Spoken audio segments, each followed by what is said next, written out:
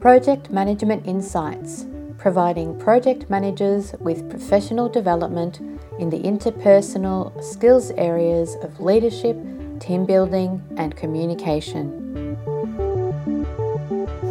Hello again for another episode of Project Management Insights. How have you been this week in your project world?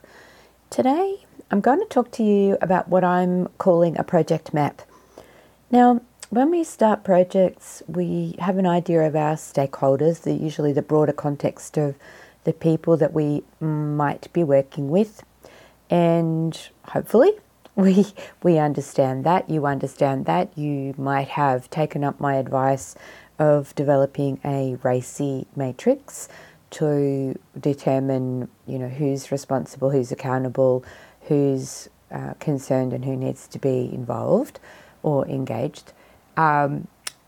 Informed, but what I'm talking about here is a little bit different. And the reason that I'm talking to you about this today, and it fits in perfectly, is that I've been working with a client, helping her to structure and organise her project in a way that takes away the overwhelm. And one of the things that we talked about is the fact that she has worked with this organisation before. And so she knows and understands the way that each of the different groups within this large organisation operates, where she's going to have problems getting information or connecting with people or getting people that are going to be accountable for providing what she needs for her project. And so it fits with this concept of what I call a project team map. Because if you take the time at the start of your project to sit down and draw yourself a map, and it needs to be nothing more than a piece of paper with some squares or circles or whatever shapes that you want to do. Basically, it's sort of like a mind map. It's going to have the groups of people that are on your project. So put yourself in the center. You're the project manager, and then you might have a circle group that's called marketing. You might have a circle with the title legal in it. You might have a circle with IT in it. You might have a circle with compliance in it. You might have the circle with the customer service team, whatever that is relevant for your particular project.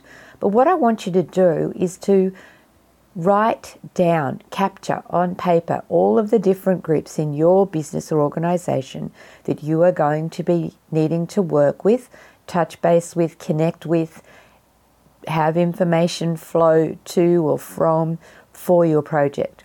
And then what I want you to do is take a highlighter or a different colour pen, and I want you to then determine, are these groups of people green, so you know that you've never had any problems getting information from them, interacting with them, engaging with them. They've usually been on board, they've been helpful, they do what you ask and they give you what you ask. That's the green group. Then you might have the other extreme, of course, is your red group. These are your problem children. They're the group or groups that really, really struggle to deliver for you. And I want you to make them red. So put a big red circle around them. You're going to have a red pen, that's going to be easy. So put a big red circle around them as the groups that you need to focus on the most, or find a way of problem solving, how you're going to get them more engaged and more involved in your project. And I'll come back to that in a moment. Then there's those mid-range groups. Now, these are your orange groups. These are the groups that sometimes you get stuff from, sometimes you don't, sometimes they're engaged, sometimes they're not. So these are the middle liars. And the reason I wanted you to map this out is for the purpose of understanding right from the start where you are going to need to make more of an effort as a project manager.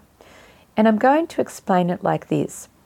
If I am working in a room full of people and I have the self-starters, the people that are confident, that know what they what they do, how to do it. I can give them a task and they just go off and do it. They're in one corner. I can basically leave them to their own devices because I know that when I get back, they're going to have done exactly what I've asked them to do without any hassles at all. And I also know that if they come up against a problem, they're the ones that are going to put their hand up and ask me a question. Okay, so they're low touch from my perspective as a project manager. Now, in the opposite corner, I've got the group that are those, I'm going to call them kids, that are on their phones. They're fighting with each other.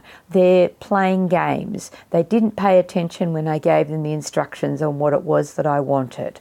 They have knowledge and they don't want to use it. They don't really want to be at work. All of those things that show up in a workplace that you can tell make the difference between people being on board and working in a way that is productive and effective and responsive to your needs and the needs of your project, and not, versus not those ones where that's definitely not what's in their wheelhouse and what they want to be doing. So what I want you to do is to mark the two groups, the green and the red, and then think about your orange group as those ones that you need to handhold a little bit more. So you might give them the instructions, but you might need to go and follow up with them a little bit more just so that you know that they are on track, or just to make sure that they are clear on what your deliverable deadlines are, for example. So you're the project manager. You've got your green group that's run off and doing what you know you need them to do, very little touch. You have your orange group that you just need to follow up with occasionally to make sure they're on track. That means that where you spend your most time leading is with the red group, the group that you know are going to not be able to undertake this task for whatever reason on their own. And then it's about problem solving. What do I need to do? Do I need to have other people involved on this project? Do I need to ask for different resources? Do I need to gain more manager involvement? Do I need to have a specific escalation path so that if something's not done, I have an ability to go and escalate it with a senior manager to say, hey, this work was due to be done, I was very clear about it, and it's now off track and it's going to ruin my project timeline.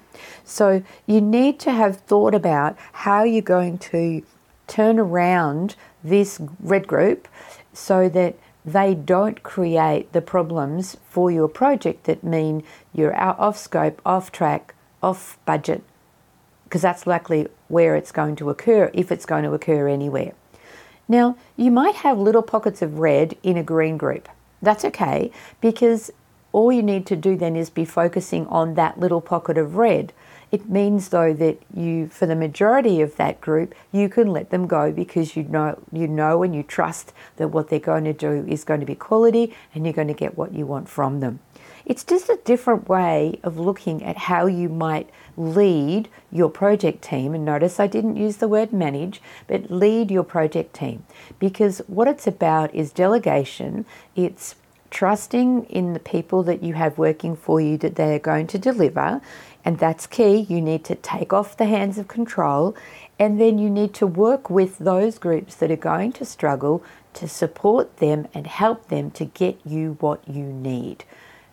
That's the best way to go about approaching this job of being a project manager and managing the deliverables and outcomes with a group of people that you are working with.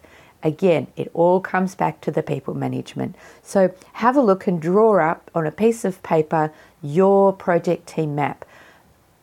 Document the groups, color code them so that you know where the areas are that you are going to have to focus on more.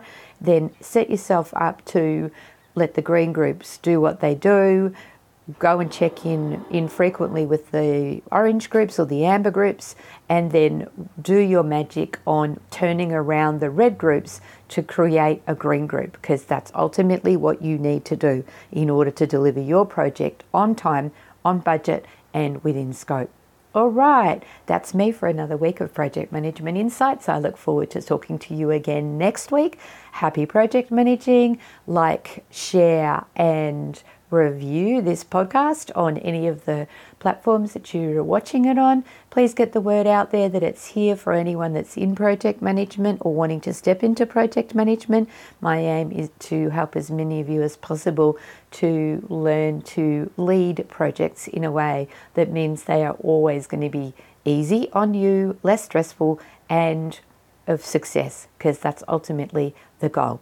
All right, until next week, happy week ahead in project management world. Thank you for listening to this Project Management Insights podcast.